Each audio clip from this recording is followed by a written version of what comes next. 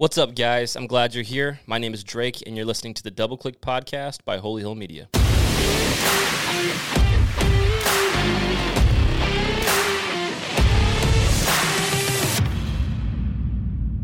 Today, I'm joined with Brent Sines, owner of Splash Construction, RF2 Acquisitions, and financial consultant for Postema Insurance in Indiana. This conversation is amazing. Good friend of mine. We're discussing the tips for young entrepreneurs, scaling a business, and why a lot of businesses fail. Hope you'll enjoy it. All right, man. Let's tell the audience who you are, man, and what do you do? Yeah, my name is Brent Sines. I'm owner of Splash Construction. I'm an independent agent with Postema Insurance and Investment and a registered financial consultant with them. I also own a real estate business, RF2 Acquisitions, where we buy and hold real estate. We do some flips, but mainly buy and hold at this point. So how'd you get started in this, man? You and I have had a lot of conversations about a lot of different, just business conversations, really, life conversations, and all the mix. You know, I'd say you're famous for saying there really is no balance to find in it at all.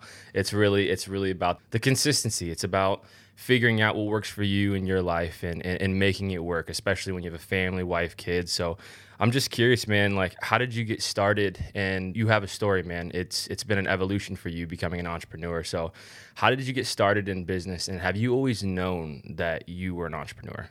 I don't think I knew that until looking back. At one point, I looked back. You know, when I was young, I was into dirt bikes, four-wheelers, quads, racing, that type of thing. Did all through high school. At that point, I wanted to own a dirt bike or a motorcycle shop. Okay. You know, didn't give it too much thought. Then I started getting into construction a little bit. Well, I worked in a motorcycle shop and found out it wasn't quite as exciting as I thought it might be. And so, I mean, I still enjoyed it. Don't get me wrong. But then I started getting into construction, and then getting out of high school, did some construction work, and had buddies that owned a construction company. And so that's what I wanted to do. I own a construction business. So I went to college for that to learn estimating and materials and things like that. And then my parents started Sines Excavating, and so I left college to start a division of that business, doing concrete work. Worked there for a couple years. Found out working with families is a struggle.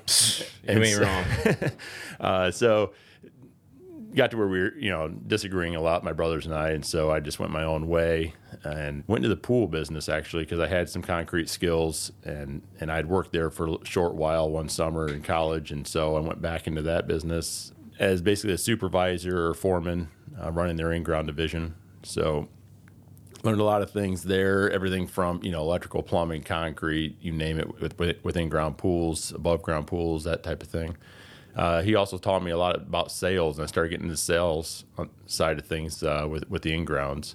Kind of hit a ceiling there financially, and I was working anywhere from 70 to 90-hour weeks all summer long. So no family life at all. They didn't know me from basically April through October, So I knew I wanted something more than, again, financial ceiling I had hit there. I had a couple pivot points when I was working there. I had a week I had 92 hours on my time card and another 5 hours in sales. 92? So I had 97 altogether? Yeah. And looking back, that was a pivotal point for me because the check obviously was great because it was mainly overtime, but I also looked at that and thought that's not going to buy the yacht, That's right. And so I knew I had to move on and do something different. I had an opportunity then to get into the insurance business, and so I took a leap of faith. I left a full-time steady paycheck with full benefits for a complete 100% commission job with no benefits. Made that work, grew that business, and then my ADD started kicking in, and just got bored and had the opportunity to get back into pool business, building above-ground pools for the company I used to work for. So that's where I started Splash Construction. That was kind of just a side weekend evening business, And then COVID hit, and it just erupted. It took off. And we were doing 15 to 20 pools a year prior to that. And then when COVID hit, I didn't think we were going to be doing any because I thought everything was going to collapse. We ended up going to 37 pools that year, and then 50 the following year, and then 50 again last year, with a ton of potential that we lost last year because I just couldn't get to them. So that's where that business is at and how it kind of took off. Somewhere in there, I've been studying successful people for a long time, personal development, that type of thing.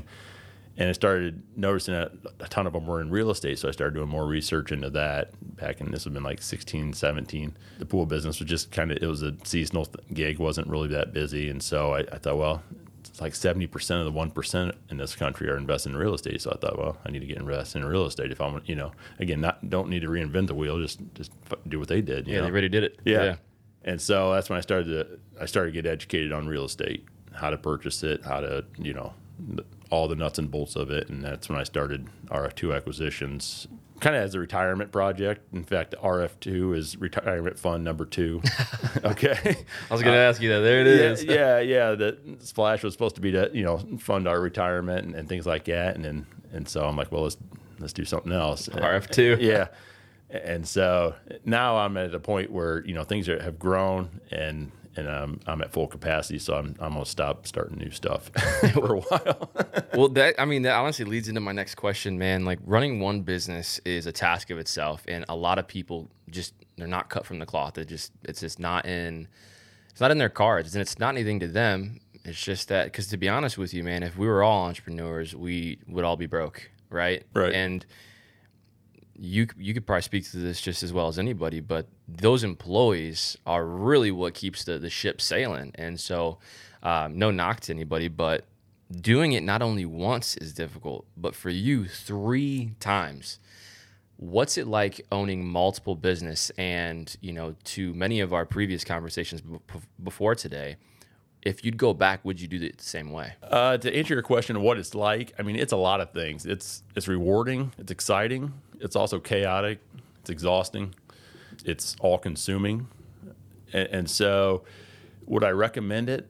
Not to start off with, maybe not the way I did it. I was able to do it because the businesses I'm in are somewhat seasonal. Okay. The pool business, it's 3 months. And back when I first started that, it was, like I said, 15 to 17 pools, no big deal. We'd knock them out on the weekends, and then that was done. And I had my insurance business, which I was growing, but then I was kind of twiddling my thumbs, and I'm not one to sit still, so I got to be moving. And that's when I got into the real estate. And so then we started buying real estate, and I'd rehab it myself to save the money to make the numbers work. And that was going good. We were picking up about 1 a year. Well, then the pool business takes off, and then we buy 4 houses last year. And so now it's that chaotic portion, Yeah. So I think it all has to do with your capability and your capacity as to what you should take on. Would I have been better to focus on growing 1 or 2? I don't know. I don't regret anything. It's been good to us, but you have to have some thick skin when it comes to long days and be willing to make that sacrifice. Yeah, that's well said, man. Thick skin. That's something that I talk with my little brothers about all the time. They're interested in going into, owning their own businesses, and they have, a general idea at least of what they want to do. And I always say that it's important to have thick skin and a soft heart, because you got to be able to do the people thing, but you also have to be able to be resilient in the face of controversy, whether that is relationally, whether that's financially, on and on and on. And so it's interesting, man. It's an interesting thing to be able to do it for 3 different businesses. And when you say it's seasonal, sure, they would be operating seasonal, but there's always something to do, right? There's tax season for 3 different businesses. You're still thinking forward, thinking about marketing, thinking about hiring for the summer. There's always something going on. So I applaud you for balancing all of that. Yeah. And like I said, when you start it, you don't know how big it's going to get. Yeah. And that ignorance is probably bliss in a way, because you may not, there's a lot of things I've done where I've thought I wouldn't have done that again had I known how much work it was. And so I'm fortunate that I didn't know, because it allowed me, the courage to jump into it. Again, we're growing our portfolio, and so now it's getting to the point where now I need to start to master other people's time and utilize more employees and things like that, which is a skill I'm struggling to learn, but I'm learning. I'm forced to learn. For sure. Just work, and I could keep my head afloat. And now as the businesses grow, I'm starting to realize that's limiting. I can only do so much that way. And so again, it's forcing me out of my comfort zone into hiring and putting teams together. Yeah, and the only limited resource that we have is time.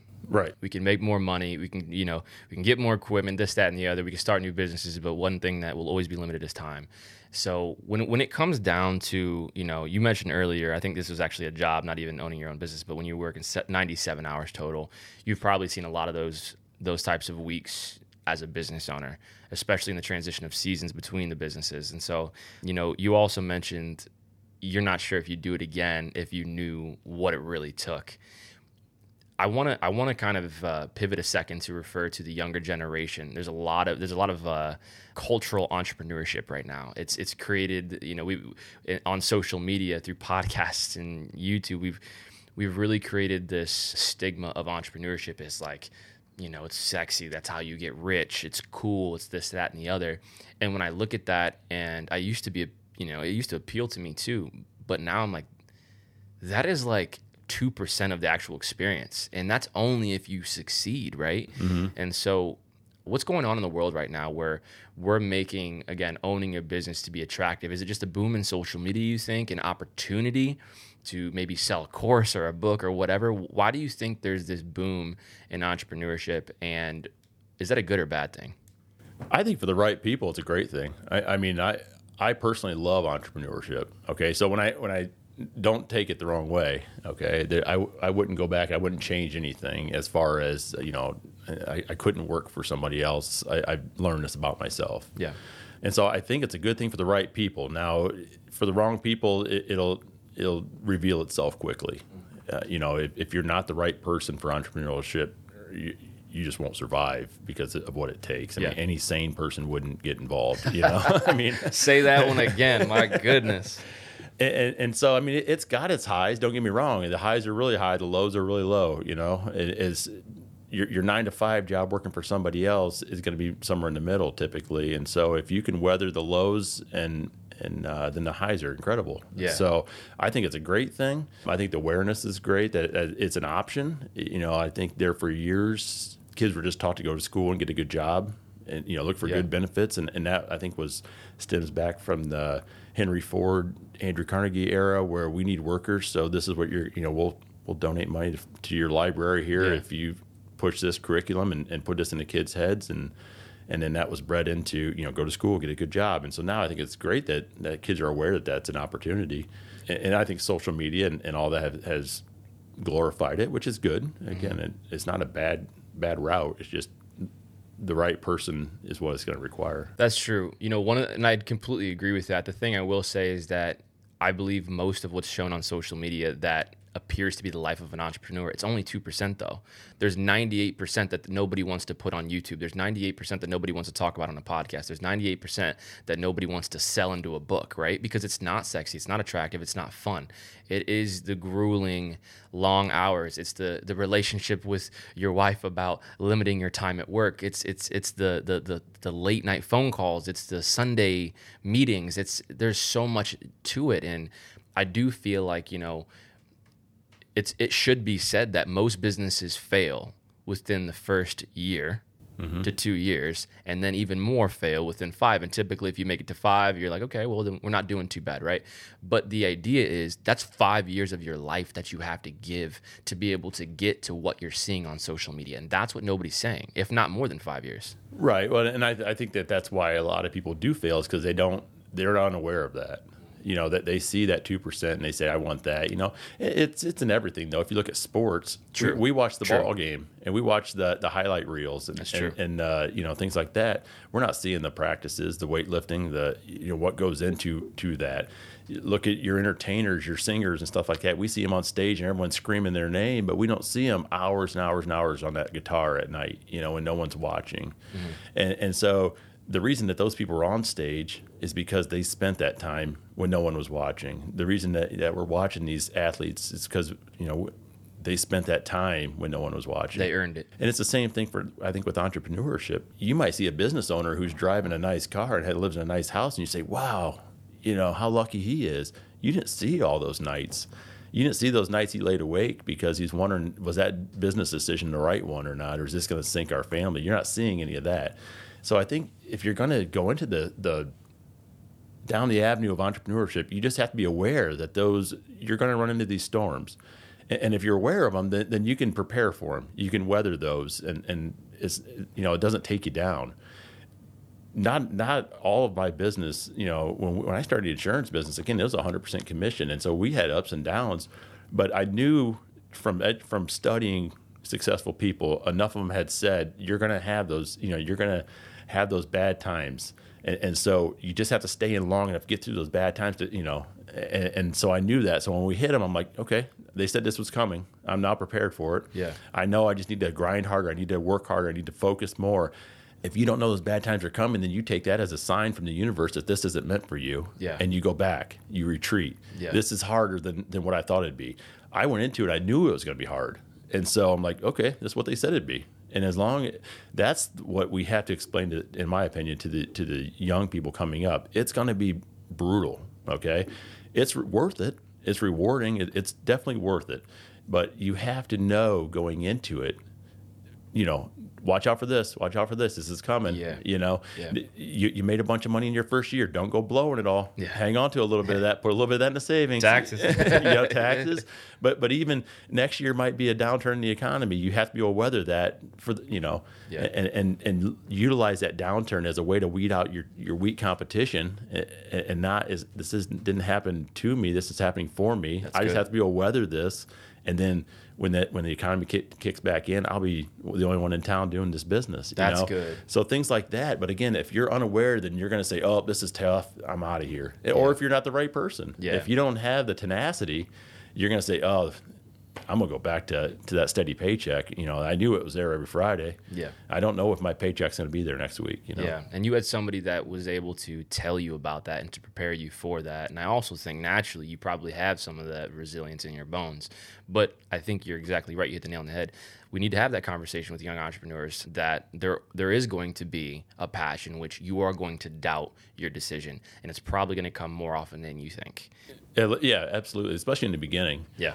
And again, that information's out there if you're listening to the right people, if you're following the right people. The thing that you have today is you have, the YouTube and all the social media and stuff like that. You can follow, if you're following true entrepreneurs who are being honest, like we're doing here today, then you'll know. If you're just following somebody who's standing in front of a Ferrari or somebody else's jet acting like it's theirs, then you're not getting the truth from them. Yeah. They're trying to sell you something. 1,000%. And I think we've seen a lot of that in this generation. And to be honest with you, I mean, when we all look at it up front before we can smell the authenticity is not there, it's attractive. It's cool. Who doesn't want to drive a Lamborghini when they're 17 years old? Who doesn't want the mansion? Who doesn't want, to be able to have a private jet and go all over the world whenever they want? I mean, it's appealing. It truly is. But that is the 1% of the 1%, and that's after all the work. So I also think, too, there's something to be said about those things are achievable. People are doing that, and they are living that life. With that, though, that kind of stuff feels a lot better when you've worked for it, when you've earned it, when you put in the time. And so one of the things that I wanted to ask you in that putting in the time, working for it, was an early development that you had mentioned when you were younger about selling. I want to know how much that sales experience has helped you in your businesses. Personally, looking back, I'd say sales is one of the number one skills anybody should learn, whether you're an entrepreneur or not. I mean, if you want your kids to clean their bedroom, it's sales. You want your wife, you see the hot girl at the restaurant or the bar and you want her number, that's sales. Yeah. Every single thing you do in life is sales pretty much to advance it all. I mean, you could sit on a couch and watch TV and there's no sales involved, don't get me wrong. But if you want to advance it all, you want a better deal on that truck you're buying or whatever, it's all sales. And so you might as well learn it early and become good at it. It's going to save you money. You're going to grow. You're going to advance in life quicker. You'll have better relationships, in my opinion. And so, yeah, I'd say if you don't know where to start, pick up some sales courses. Yeah, that's so good, man. You're so right. I guess I never really thought in a way that it does affect. Knowing sales is really a conscious awareness of conversation and, being able to relate to a human being, being able to figure out what they want and figure out what you want. Where does it intersect? You know what I mean? And being able to add value to somebody. So I want to ask you this too. What do you think that consistent factor in good salespeople is? I think years ago it was technique. Okay. You had 50 different closes, the Benjamin Franklin close and this close and that close. I think that's shifted. People have sniffed out that out of the sales process.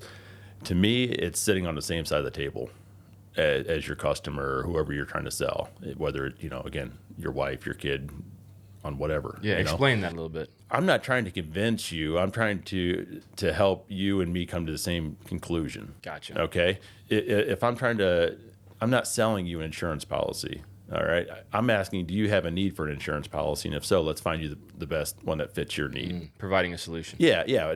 I'm not selling you anything. I'm helping you along the way. Gotcha. Okay, you need this. Or if you don't, then have a great day. I'm going to find somebody who does need this. Yeah. All right. I'm going to, if it's my kid to clean his room, I'm going to convince you why you want to live better, raise your standards and not live like a slob. And so it's me put my arm around my son saying, is this really how you want to live? Is this, this is how you do anything. It's how you do everything. Is this how you want your whole life to look, like this room right here? Yeah, that's good. No, I don't think so. Well, then you should want to do something about that. You should want to clean that Yes. up, And so it's this. I think that's what I mean by sitting on the same side of the table. I'm not trying to hammer something down your throat. I'm just trying to, I guess, come together. In 100%. a way. So what I believe you're saying is, first of all, it's the key factor in that is figuring out what motivates somebody. What do they need, right? And what is best for them? And if you know that and you provide that for them, we talk about this a lot with Holy Hill Media. It's really about being a solution for somebody and being a part of their evolution. And if they know that we care about their success, even when it means we don't get paid, then we're creating a longevity of relationship. And I think there's something to be said about that in sales. And so I think you hit the nail on the head. I think it's interesting too, because now you're kind of breaching the conversation of culture. And how can we create a culture that says better? A buddy of mine, Alex Moss, often says the two words, battle mediocrity.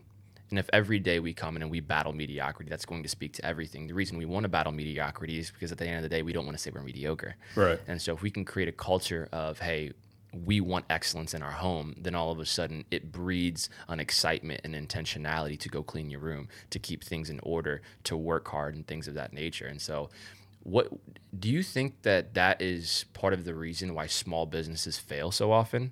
I think, again, a lot of it's lack of education on what's coming. Okay. Again, they're not prepared for it. I think a lot of it too is because depending on who they're following and who their mentors are, if they're following the 17-year-olds with the jets and the Lamborghinis and that, and they think, okay, well, I made a few bucks, I'm gonna go out and buy all this stuff, or maybe I'm starting a lawn care business, so I need a brand new Duramax diesel, an $80,000 truck, and I need brand new mowers, and I need, and now they've spent, they're maxed out on debt, and the first downturn comes, and so I think a lot of it is how, when I started my businesses, I started my pool business at a 93 truck, I mean, it was bare. And I was leasing equipment, so I didn't have the payments. I started out basically with $1,000 to buy a laser, so I could shoot grade with, And then as the money came in, I took a small portion and kept reinvesting back. I bought the equipment, I bought the trucks, the trailers, and everything I needed. But I didn't go hog wild to try to look like something I wasn't.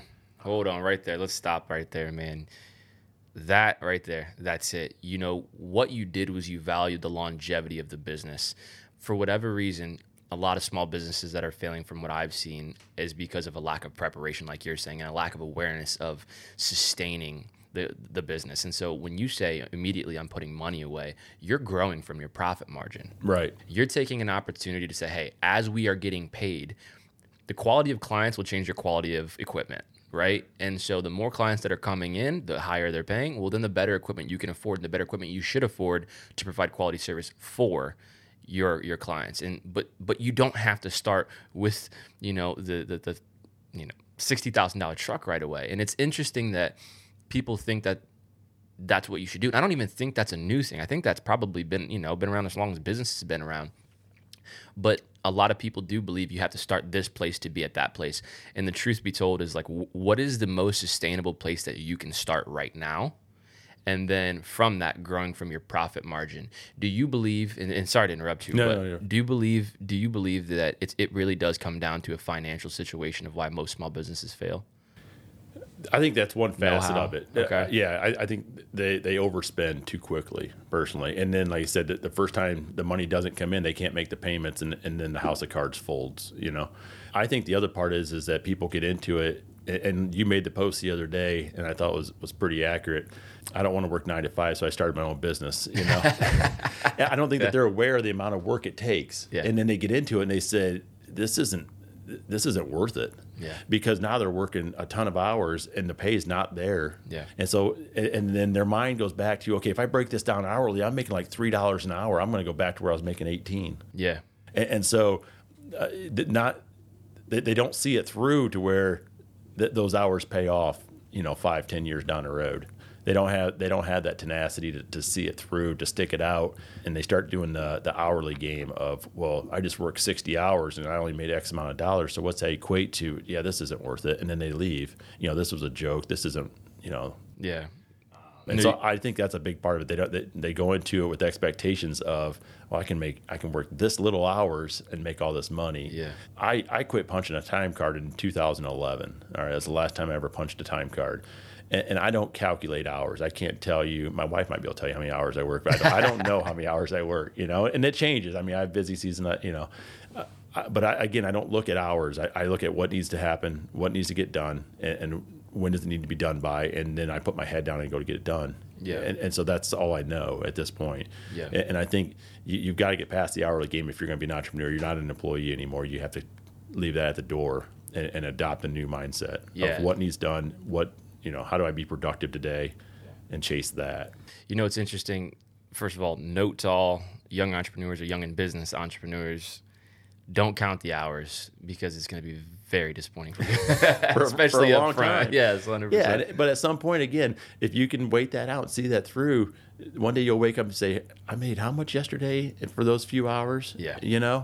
But you gotta wait that out. Yeah, we're so used to counting our hours because we're paid by the hour, or there's a salary that's equated to a 40-hour work week. And ultimately, with business, it's not like that. Business is not a time exchange. What business is building a machine. And sometimes it takes longer to build the machine, but the machine is what makes you money. Absolutely. It's the system that makes you money, not your time. Right. And so when people are always asking, well, what do you charge per hour? Like, 9 times out of 10, we don't charge per hour. We charge per project, because if I get good at something and I can do it in less time, why would I charge less? Right. What about my experience and all the time and effort and money I put into me being able to do this in half the time I used to be able to do it? Right. There's that analogy. You didn't pay me for the hour it took me to change your toilet. You paid me for the 20 years that allowed me to do that in an hour. That's good right there. You see what I'm saying? Like the reason I can do that job in an hour is because of my 20 years. You're paying me to have that toilet installed.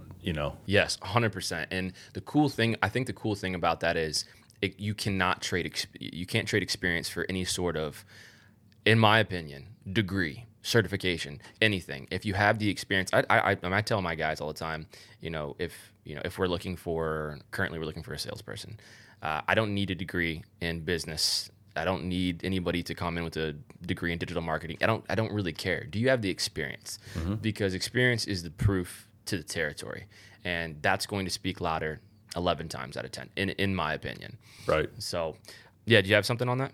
No, I mean, and that's the beauty of sales is you don't need a 4-year degree to, sales is the highest paid profession in the world. Come on now. And you don't need a degree for it is what kills me. Yeah. And so you can jump online and pick up some courses and learn sales and persuasion for $100 out of your pocket. Yeah. And make a fortune doing it. 100%. And again, I think it's one of the most important skills you can own. Yes. And there's so many people on YouTube, free content, short videos, podcasts while you're driving that talk about not just the tactics like you explained earlier of closing and things like that are a bit outdated at this point, but they're establishing the psychology of sales. And I think that is the biggest conversation that honestly, I think that's for business owners, I believe that's probably the most profitable industry is educating the psychology of sales for a team. A lot of people are outsourcing their sales. I get probably 10 messages on LinkedIn a day saying, hey, we'll take over your sales. We'll give you X amount of leads for this amount of money. And to be honest with you, the leads those are easy to get. It's the closing that people struggle with. And so it really does come down to understanding what you're doing. And to be honest with you, confidence. Because if you're not confident in yourself or what you're selling, people are going to feel that right off the bat. Right. They're going to sniff that out. Well, and the old adage is true that everybody wants to buy, but no one wants to be sold. That's good. You know, That's good. and you do. We have an economy that's for a while now has been booming, and so people want to buy. Yeah. But they don't want to be sold something. They want to be helped through the buying process. Yeah. And so, that's where that psychology and those skills come in to be able to make that connection happen. Yeah, that's good, man. You know, we pivoted from, I say salesperson, but we pivoted from a title of sales to customer experience professional or customer experience associate, something like that. We're working on that third letter, the CX something.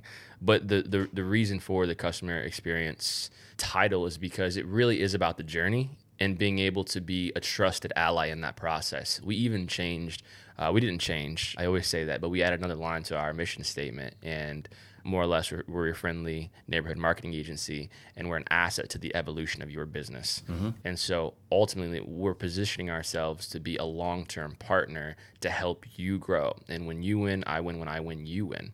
And so I think that when you can create a relationship up front, and so much of it has to do with rapport, mm-hmm. and some people just don't click, that's where you win in sales. And it's so interesting that you talk about the tactics earlier, because back in the day, I mean, to be honest with you, I believe from the 70s all the way to early 90s is when the stigma around a salesperson actually came, right? Sure. You know, and the car salesman, you know what I'm saying? Or on and on and on. But nowadays, it really does come down to how well can somebody relate to most people? Mm-hmm. How well can I get you to be engaged in a conversation with me? Do I care? Am I empathetic? And so a lot of people who are hiring for sales now are taking these EQ tests, these emotional intelligence assessments, to be able to see how they do with people. And that is what gets them the job. Not the IQ, but the EQ, the emotional understanding.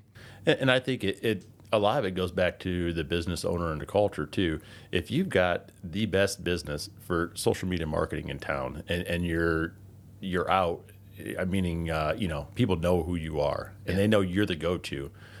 Is it sales? You know what I'm saying? They're coming to you. They need the service. You've got it, and I'm the guy. Yeah. And so for me and my businesses, I've tried to be the guy. Yeah. So I don't have to sell anybody. They want this pool, and I show up, and I'm the guy. That's good. Okay, and everyone says, go to Brent, go to Splash Construction, go to Splash Construction.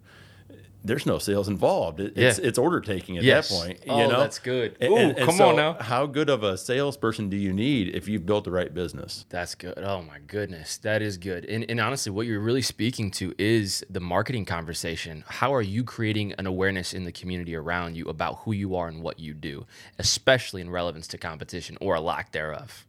Yeah. All you have to me, marketing and advertising and awareness comes to, are you in front of your potential customer? Yep. And so you have to figure out who that potential customer is, and then how do I get in front of them? Yes. Where's their attention? Yeah. If I know they're all driving down this road, I'm going to put a sign up on this road. I mean, It's that simple. Yep. I don't think it's one avenue. I think it's multiple. If you're new and you need to get your name out, then you better be on every placemat in every restaurant. You need to be in the parades, at the festival. You need to be everywhere. Mm-hmm. Obviously, everyone's on social media now, so social media marketing is huge, and I think that's a great place to start. But to funnel a lot of money towards or whatever. But again, being the organically growing your company to be the person is a big part of it. I believe in hiring when it comes to advertising and marketing, to be honest with you. If you know your customer's driving down 24 every morning and you say, okay, I'm going to put a billboard up there because I know my customer's going to work every morning and I sell whatever. You wouldn't just go to Lowe's and buy a couple cans of spray paint and go spray paint a billboard. You know what I'm saying? You're going to hire it, and let's just say you're a plumber, and you're going to hire somebody to make you, to lay out the sign so it's easy to read and that type of thing. And you're not going to go right on their John's Plumbing service or whatever, you know what I'm saying? And so it's the same thing with social media. Not to mention, while you're out there painting that sign, you should be plumbing because that's what you get paid to do. That's your expertise. And so to me, it's the same thing with social media marketing. You hire somebody who knows what they're doing to lay it out properly, and while you go make your money in your business. That's so good. I mean, I can throw a few ads on Facebook, but it's not going anywhere, and I know that. I don't know what to click and how to boost it and all that stuff. Yeah. I'm going to leave that to you while I go make my money doing what I do. That's so good. And I can't do what you do. And then and vice versa, you can't do what I do. The whole thing that I want to see if you can speak to this, but I realized that there is this threshold of businesses who are doing above 500,000 to maybe like 10 million, where they stop trading their time for money and they start trading their money for money. Right. And, we can go, it could really go down the rabbit hole of real estate really quick, because so many of the real estate guys are talking about money to money, like Robert Kiyosaki, Grant Cardone, all of these guys that we talk about when we're, at Clubhouse and but the conversation then becomes, why am I trading my time for money? Well, typically, if you're trading your time for money, it's because you're either, one, you don't have enough of the resource to invest to make more money, or you're holding too tightly to it. Both things are a problem. Correct. Yeah, I agree.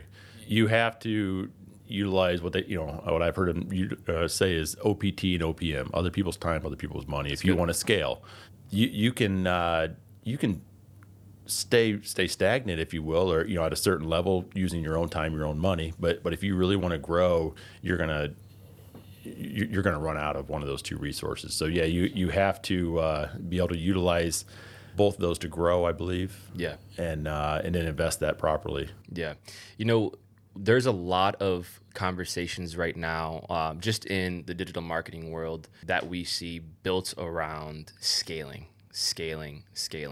I think it's a volume game, and obviously it's really about making more money. I think that's why it's such a big conversation. But when it comes to small businesses, it's not the same method as we're always seeing online that the big businesses doing 10 million plus are doing. It does take different strokes for different folks, really, right? Different area of business. And so what do you think right now, and again, this can be speaking to your business or generally speaking, what does it take to scale? Because what you just said, and I want to make sure I get this right. I've heard of OPM, other people's money, other people's time, other people's money, and you're saying that's what it takes to scale, because at the end of the day, you're limited by your own time. You're limited by your own resources. I got to figure out a way to get this business to the next level without necessarily working more hours, right? There's a cap there. What is that transition like because that's where you're at right now? Right. What is that transition like? I think for me, if you're looking at scaling or growing your business, it's I like to simplify things. I think we can get too complex with stuff. It's where's the bottleneck? And for me, it's one of two places. It's either in sales or it's in fulfillment. And so you either have a sales problem or you have a fulfillment problem. And you and I have talked about this before. You can't not have a problem in one of those areas. If you are, you're not. You're missing. If you boil it down, you're either your sales or marketing, advertising, business coming in the front door is outpacing what you can fulfill. All right, that's one problem. Yeah. Or no, we have the staff and we have the team and the processes to fulfill. We don't have enough business coming in the front door, or we, it's one of the two. There's a bottleneck in one of the two areas. And so for me, it's just finding that bottleneck and then solving that problem. Yeah. When COVID hit, for me, the pool business took off. I couldn't fulfill. I was losing, and so I don't need any more sales. I don't need any more marketing. I need to work on my fulfillment. Yeah. Building crews, building systems, building teams, more equipment, all that stuff. That was my focus. Now, there might come a day where, okay, now I have X amount of teams and crews in place. We could use some more pools to build. Now I shift, and my bottleneck is there, And so to me, if you boil it down to one of those two, it's easier to focus on. And there's no reason to spend any money on advertisement if I can't take care of the customers that are knocking on my front door at this point. Why would I spend that money there? I need to buy more equipment or pay my crew, hire more crew, Yeah, I think when we had this conversation, I told you I didn't have a problem either the first time, and you're like, that's impossible. And I was like, what? But you're exactly right, because what it comes down to is if you're okay in both areas as far as sales goes or fulfillment goes, then you're not growing. That's the solution. You might think you're okay, but that's fine, but you just plateaued. Right. And that's honestly, when we first had that conversation, that's kind of where we were at. It was like, we are getting a consistent amount of sales and we're staying consistently busy. Do we have more capacity? Yes. But do we need more sales? Yes. And so if we have more capacity, then that means the sales is the problem, right? And when we say problem, like you said, let's keep it simple. Is it necessarily a problem? Is it detrimental to the business? Not currently, but it's detrimental to our growth, and that is so important. So in the conversation of scaling, I think you just hit the nail on the head. When you consider scaling, it is either about capacity and production of your product or service and or sales.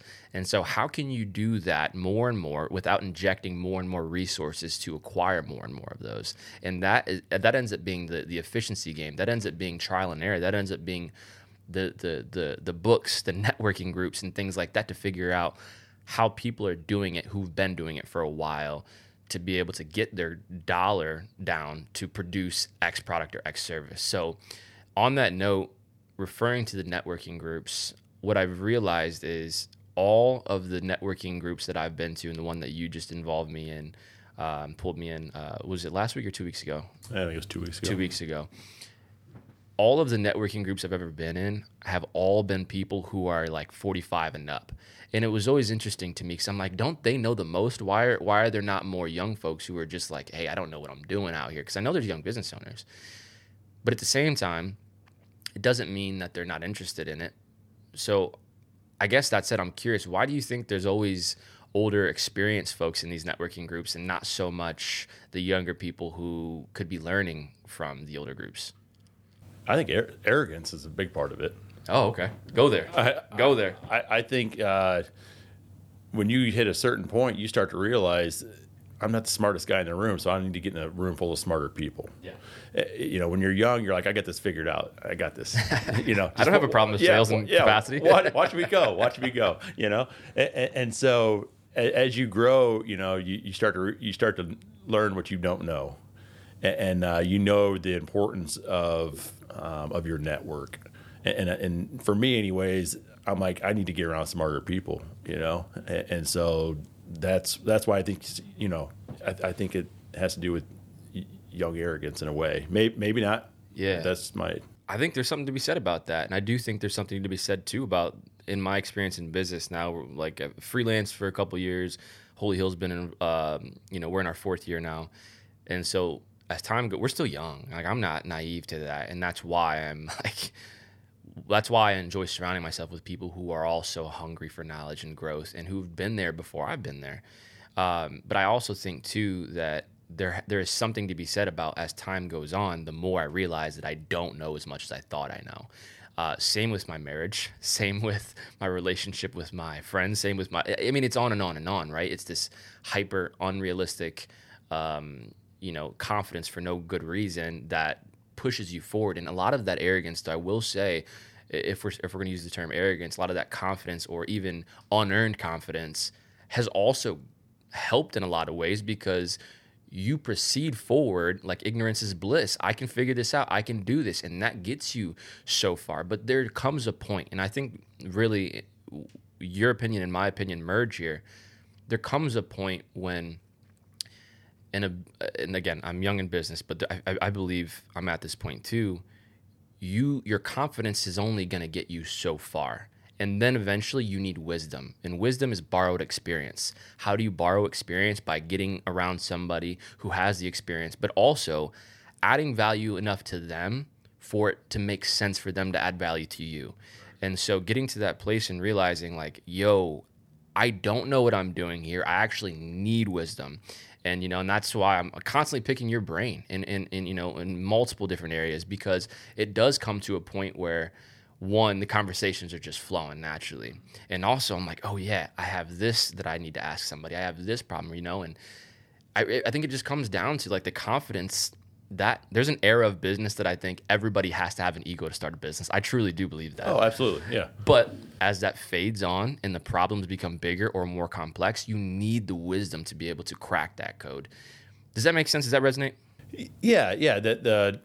Like you said, you need that confidence, arrogance, or whatever. Maybe arrogance isn't the word at this point, but you need some sort of confidence to take that leap. Mm-hmm. But then, like you said, there reaches a point where, okay, I know the basics now. I've got my foot in the door. Now, how do I grow this thing? Yes.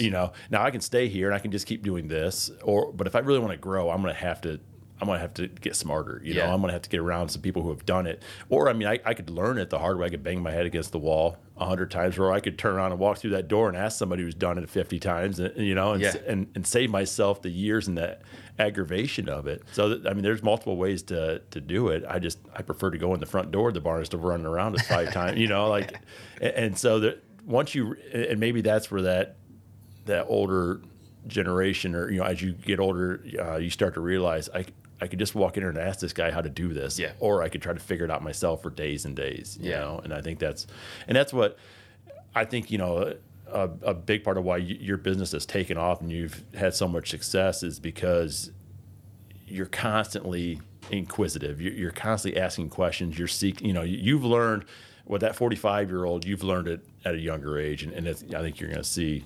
And I've told you that you're going to see huge results from that because you've learned it early. I appreciate that, man. And sometimes I'm worried I'm going to annoy you or whoever else I'm asking so many questions. They probably fire off 100 per time we hang out. But I think, if you're hanging around the right people, most people want to help. Who doesn't want to help somebody? And if you're hanging around somebody who doesn't want to help, then you're not hanging around the right people. That's true. And you love it too. You know what I mean? And that's the good feeling about it because it's synergetic. And most people, they want to help those behind them. And just because somebody helped them, somebody's helped me. I had a mentor who has helped me along the journey.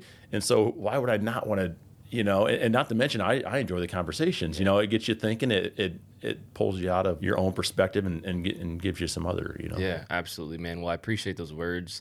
I appreciate the willingness, man. It's always a good time hanging out with you. This conversation has been super insightful, even for me. So I appreciate your time today. I want to ask one final question in closing, and then let you kind of plug whatever business, promotion you want to plug. But what advice would you give to the young entrepreneurs that we spoke so heavily about today in this conversation? And I want to also rephrase that, not just young entrepreneurs, but young and business entrepreneurs. New business owner, 50 years old, 60 plus, you're starting a business for the first time, or there's been a long gap. What kind of advice do you have for somebody early in business to be able to lay a foundation that's not only healthy but growable? Mm-hmm. I have a lot of high school and college kids that work for me, and I enjoy it because, you kind of get to work with them a little bit. Maybe I have a lot of them that come to me from maybe a checkered past or, bad family upbringing. And so I enjoy, just show them a different route, that this is an opportunity or an option for you, and that type of thing. And so I get this question a lot with them, where do we start? I'm 18 or whatever. I think, and I tell them there's 3 things I would recommend starting with. Learn skills. Anytime anybody's wanting to show you anything, stick your head in the room and learn it. If it's your aunt wants to show you how to make cookies, go learn how to make cookies. You need the oil change in your car, learn how to change the oil. Your Uncle Larry's roofing the house, go help him roof a house.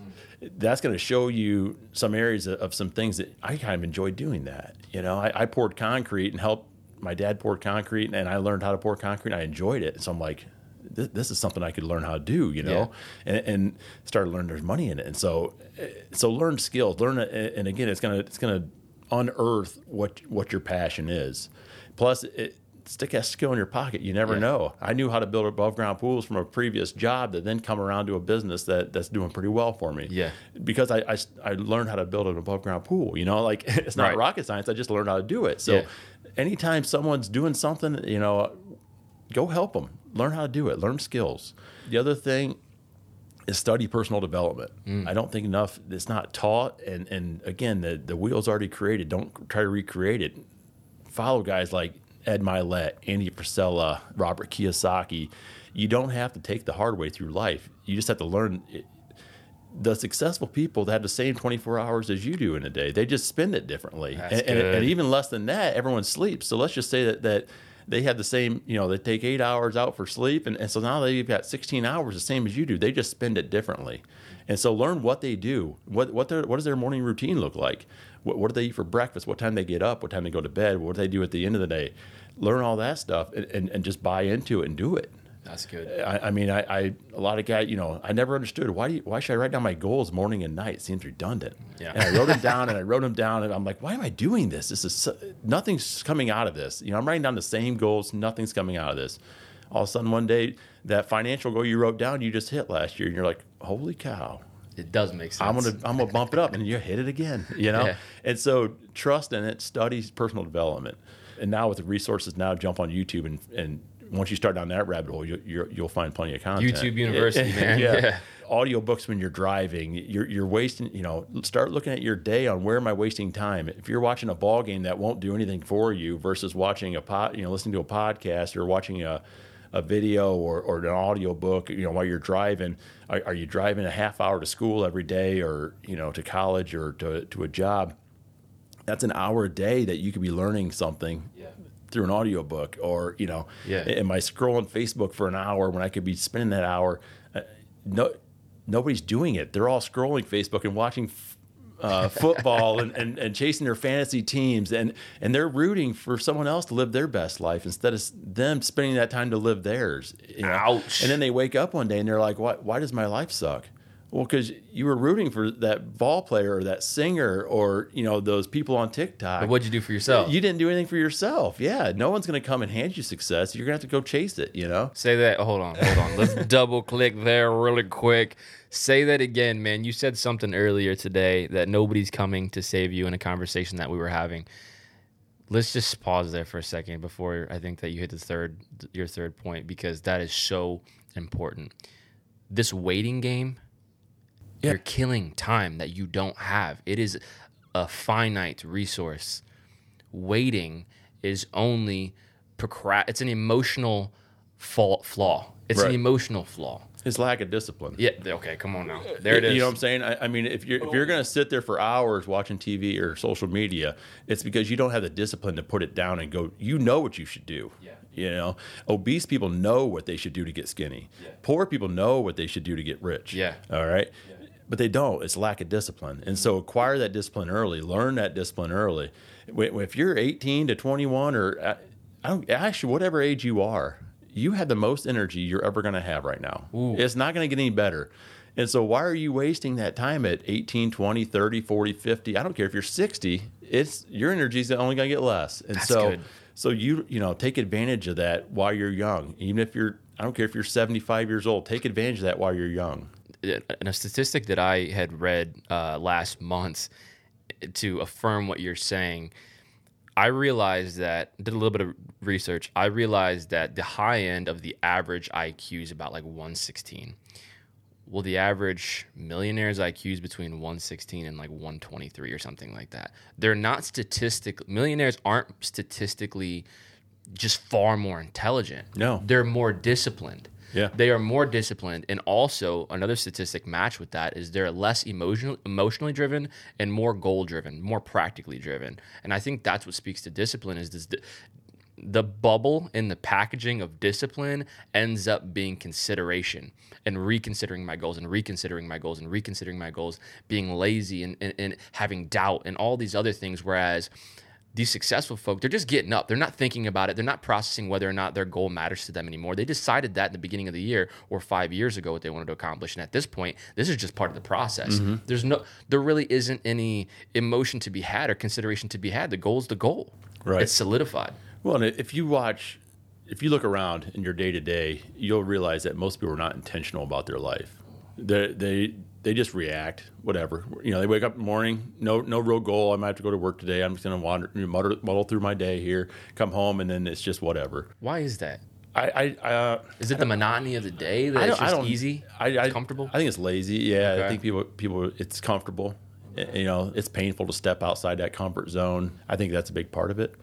But the best thing I can advise is go to the store and buy yourself a pack of index cards. Okay, and start to make lists. What do I need to accomplish tomorrow to be productive? What do I want to do? Write down your list of goals on one. And I live by list, because if I get up in the morning and I don't have a set plan for the day, I wander. Aimless. Yeah. My wife makes fun of me all the time. She's like, "You're just wandering." I'm like, "I don't have a list." You're not doing anything. I'm just back and forth. I don't know what to do with myself. And so, but if I've sat down the night before and I make a list, okay, I'm gonna get up at 5:00, and by 6 I'll have a video going. I got this from this time to this time, and now I'm productive. And you show me someone who watches sports, all evening long or all day Saturday and Sunday, and I'll work circles around you with a list of things to do. You know what I'm saying? And then 5 years from now, when you compound that, don't be surprised if I'm farther along financially or whatever that, I mean, Yes. it's the truth. And Yes. it's maybe not sexy, but I think it's the truth. No, you're exactly right, man. There's two things with that. First of all, Jocko Willink, the Navy SEAL. I love Jocko. I haven't read his books yet, but I know that I think your brother was saying that he's read one of his books, and apparently he's a great author as well. But he says that discipline equals freedom, and you have to figure out what freedom is for you. Yeah. Is it emotional? Is it financial? Is it physical freedom? What is it for you? Right. And then are your goals aligned to the trajectory of your goal? Rob Dyrdek says this: envision where you want to be, the place in life that you want to be at, where you don't have anxiety about the next bill or what you're eating or the people you're around yourself. Imagine a life where the most important areas of your life don't breed anxiety, they breed peace and fulfillment, and then reverse engineer that life. What do I need to do to get there? That gives you a plan. Yeah. But you can't have, and I said this, I think, in the last podcast or the one before that, you cannot have a path without a current location and a destination in mind, because then there's no path, right? But another thing that you said earlier that I think is so vital in the conversation of discipline is being uncomfortable. Dude, you invited me, dude, you're something else. You invited me last week to wake up and work out with you every morning at 7 a.m. to do the hike, the workout, and then in the cold, just pretty much run without the shirt to force yourself to be in an uncomfortable position. You're constantly talking about forcing yourself to be in an uncomfortable position early in the day so that everything else becomes easier. What is it about you, or what bug did you catch that you force yourself in so many uncomfortable positions, and what's that done for you? I'm a firm believer that nothing exciting happens in the comfort zone. We all want to live there because it's a big soft blanket, but nothing really exciting happens there. You're not growing there. You're just surviving in that comfort zone. And so I try to be intentional, going back to that intentionality of throwing myself into uncomfortable situations. This right here, I told you. Yeah. I'm not used to being recorded. I'll talk for days, as you can tell, but I'm not used to being recorded. So when you invited me, I said, absolutely, let's do it. And it made my stomach hurt. And I told you, when you first sent me that text, I said, I'd beat a sweat just right down my neck. But let's do it. Just because I think once you get callous to stepping outside your comfort zone, then it becomes easy. And so then when the actual real challenges hit you, you're like, no big deal. I ran in the freezing cold this morning, no shirt on. Like, what? That ain't no big. That ain't a problem. Yeah. I just went on a podcast with a guy. Like, hit me with your problem. Let's solve it. And you just start. You look at problems as opportunities. And so to me, you have to force yourself into stuff. Just embrace the suck, as I heard one time. Embrace the suck. I like that. And I just think it changes you as a person personally. Now, my wife, I don't know why you do that, and stuff like that. Why would you put yourself in that pain? Yeah. Because to me, that's how you grow. But I really respect that about you, and I can tell you have. And here's the deal: the fruit of that is freedom. 100%. And so, the way I see it is like trade in those comfortable shoes for a pair of wings. It's the difference between trading in your comfort for freedom. And I think the hard side to that, and something I've struggled with in the past, I'm getting better at, especially when I surround myself with people who are doing the same thing. I prefer to be free than comfortable. Right. It feels better. Like, you think that laying in bed, like, let me just sleep in 30 more minutes, 1 more hour, because it's comfortable, it's warm, I don't want to get up, it's early, it's not even light out yet. But the feeling of being productive before anybody's even awake is far better than that bed could offer you. And if you would just get up, you would feel that. And that feeling will drive you to do it the next day. And that feeling will drive you to do it the next day. And eventually it's a habit. And now staying in bed is uncomfortable because you know what you're missing out on. It's trading. It really is trading your comforts. But you have to be willing to look at your fears, your discomforts, your anxieties in the face, and then be able to lay your hands on them and tell them, no, you work for me. Right. Instead. You know what I mean? Well, and I saw a post one time, and maybe you've seen it, where, you pick your hard. Mm-hmm. All right. Marriage is hard. Divorce is hard. Pick your hard, Work is hard. Being broke is hard. pick, you. That's good. And so like it went all the way down through, so you just have to decide which hard do you want to, do I want to go to work today? No, not really, because it's hard. Okay, then sit home and be broke. And when you don't have any money to go do anything, then don't complain. Yeah, don't complain. That's the hard you picked. Yeah. Devoting time and effort into my marriage might be, sometimes it's hard to make that time. But divorce sounds pretty hard too. I've been through it, but I've heard, and so you just have to decide what, working out sucks. Being obese would suck. Yeah. So which one do you want? Yeah. That's good, man. Not having any energy would be terrible versus, so you just have to pick which avenue you want and then have the discipline to see it through. That is so fundamentally, it's so simple, but it's so profound. I want to, let's just say it, I want to double click on that point, man. Like, success isn't on the opposite side of complexity. Success is on the other side of discipline. Like what you're saying, it is simple. It's not it's not a formula. It's just doing what you need to do. And 9 times out of 10, people know what they need to do. They just don't do it. They complicate it based on emotion. They make a simple problem hard to feel like they can't solve it instead of just saying, I don't want to solve it. We joke that it's simple, but it is not easy. That's good. That's good. Because, look at, what does Dave Ramsey teach? Spend less, save more, money. Cash. Same thing you've been hearing since you were a little kid. Everybody knows. But people spend thousands of dollars for his program. You know what I'm saying? Wow. No different than what your fitness gurus are teaching or your personal trainer. Eat less, work out more. It's simple. It's not easy though.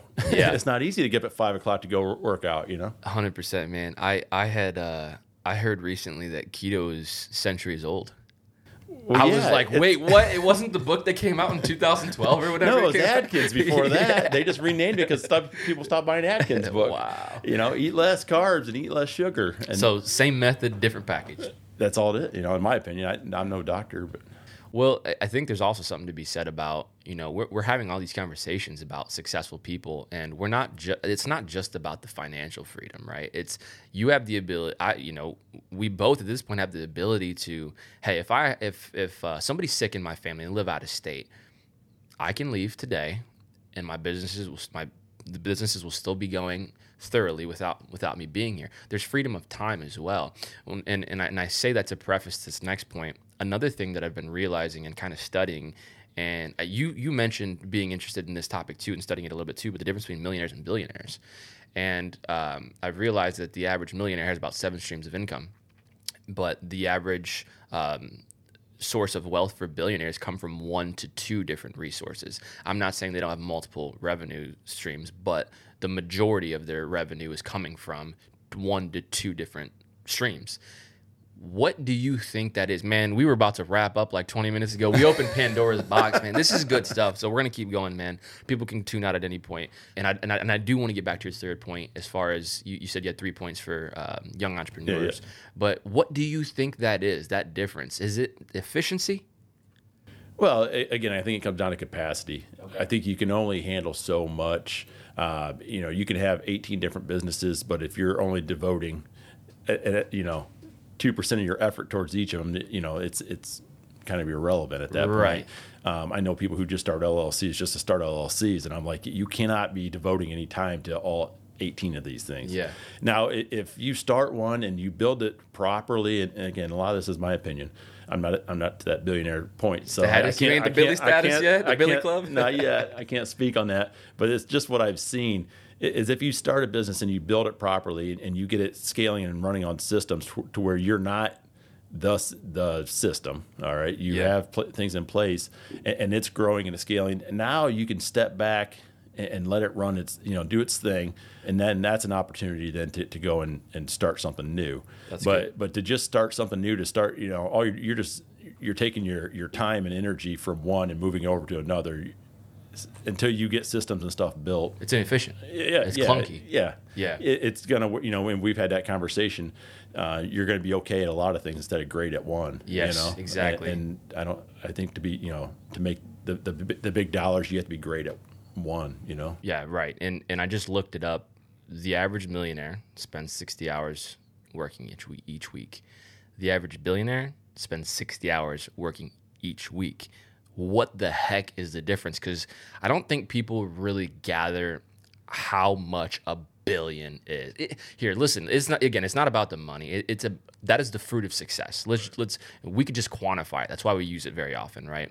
But they're working the same amount of time, but they're putting out far more output. Yeah, they've built the machines, and again, they've got the same 16 hours of awakeness as you and I do. Theirs just looks different. Yeah. And so going, to go back to study what they do.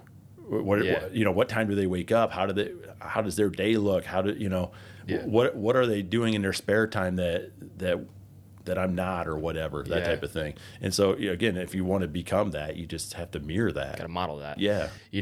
I looked up under the statistic I just read. It also said that young entrepreneurs entrepreneurs just starting out are working somewhere between 70 and 80 hours on average. And I do want to say, to really just kind of put a disclaimer out there, for young business owners or young in business owners, it's okay to work that many hours, and it doesn't mean you're failing. Like, putting that volume of hours in is probably how these millionaires and billionaires got there. You know what I mean? So that time up front doesn't mean you're failing.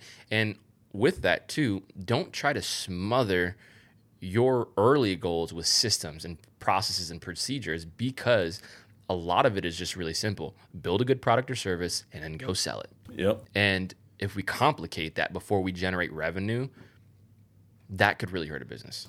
Yeah, don't get me wrong. I think the systems and all that are important, but you better have money coming through the front door first. That's right. And then that allows you to take maybe a slower season to say, okay, now how are we gonna build this? Yeah. The hours work has nothing to do with how well you're, whether, like you said, whether you're failing.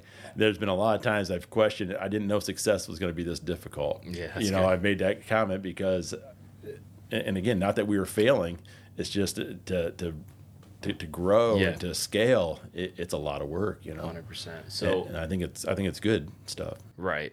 I think it's good for the soul too. The grind, those 80-hour work weeks, man. And to be honest with you, like right now, I'm still averaging like high 60s, low 70s, and it doesn't feel like that though. It's just when I count it up from time to time. But it's taught me so much. Like there's something to be said just about the grind itself. Like if you created the business and it failed, you still learned something. You found out what it took. You found out what you're made of. You found out your capacity. You found out all these things. I didn't even consider what emotional capacity was until I was a business owner. I didn't even consider, how intentional you have to be with relationships, because I had an abundance of time to give prior. There's so many things that you learn from it that are fruitful that nobody wants to talk about, aside from revenue and stuff like that and growing a business. So I think it creates character to be able to work those amount of hours. And then you put it this way too. These millionaires and billionaires, they're trimming down their schedule. They're not adding to their schedule over time. You know what I'm saying? Right. They start big and they sculpt it. They sculpt it to be the statue that stands firm and says, we've done it. They're not doing the 80 hours, unsculpted, clunky, don't know where their time and money's going. It's efficiency. Yeah. They've just built, they keep honing that machine and adding oil here, fixing this there and tuning it in. Okay, now this thing's a Swiss watch. Yeah. Now sit back and watch it work. Yes. I'm gonna go to my yacht. You keep mentioning that yacht, man. I better get a ride and get that yacht, man. One day soon. Let's go. My wife and I used to say someday, and I said no, it's one day soon. I like that. We way changed better. it, and because you'll chase one day soon. If it's soon, and someday seems like when I'm old. Yeah, it sounds like a fairy tale or something. Someday, somewhere over the rainbow. So, I want to get back to the third point that you had as advice for young entrepreneurs or young and business entrepreneurs. And then I have one more question for you after that. Okay. So learn skills, study personal development, just become a student of it. I mean, I can't get enough of it. If I'm bored, I'll go to sit at my desk and eat my lunch and I'm watching a video. Any chance I can, I just consume it, because, even a bad book, you'll learn something in, and so just pour yourself into it. And then the third one is save money. Take a portion of I don't care if you're making $10 an hour, take a portion of it, live on 8 and put 2 away, or 7 and 3, because opportunity will come along, and opportunity usually requires some sort of capital. And so it may not be a large amount, but it's going to require some. And so what you don't want to be is unprepared for an opportunity, and that's financially too. So start to put a little bit of money away, trick yourself, put it in an account that you don't have a debit card to, whatever it takes. When my son was just starting to work for me, he had envelopes, and we wrote long-term savings, short-term savings, spending, and giving. And so he had to break his check up into those 4 envelopes. And it started to teach him how, you're allowed to spend your spending when you go to the store or whatever. Short-term savings are those little, those bigger items you're wanting now. And then long-term is a card on the road, college, whatever. Yeah. And start to trick yourself into that. Take that check and break it up. He was doing 40-40, 20-20. Or no, 40-40, 10-10 is how he was breaking them up. Long-term, short-term, and then 10% spending, 10% giving. Yeah. And so, start to put money away. So when that opportunity comes knocking, or you see that business opportunity, or you've got $100 or $1,000 or a couple $1,000 to go buy that lawnmower to start that, or whatever it is. So that's what I've been telling. Yeah, those are powerful points, man. And I think the good thing about that, and something that you say pretty often, is like, it never stops. Like, you never stop learning, you never stop growing, you're never not a student of the game, right? Because there's always more to learn. And so I guess, my question to you, and the follow-up question to that I wanted to ask you, was, are these things that you're still taking on head on today? Are these still 3 things that you are diving into and helping develop yourself and to achieve your goals today?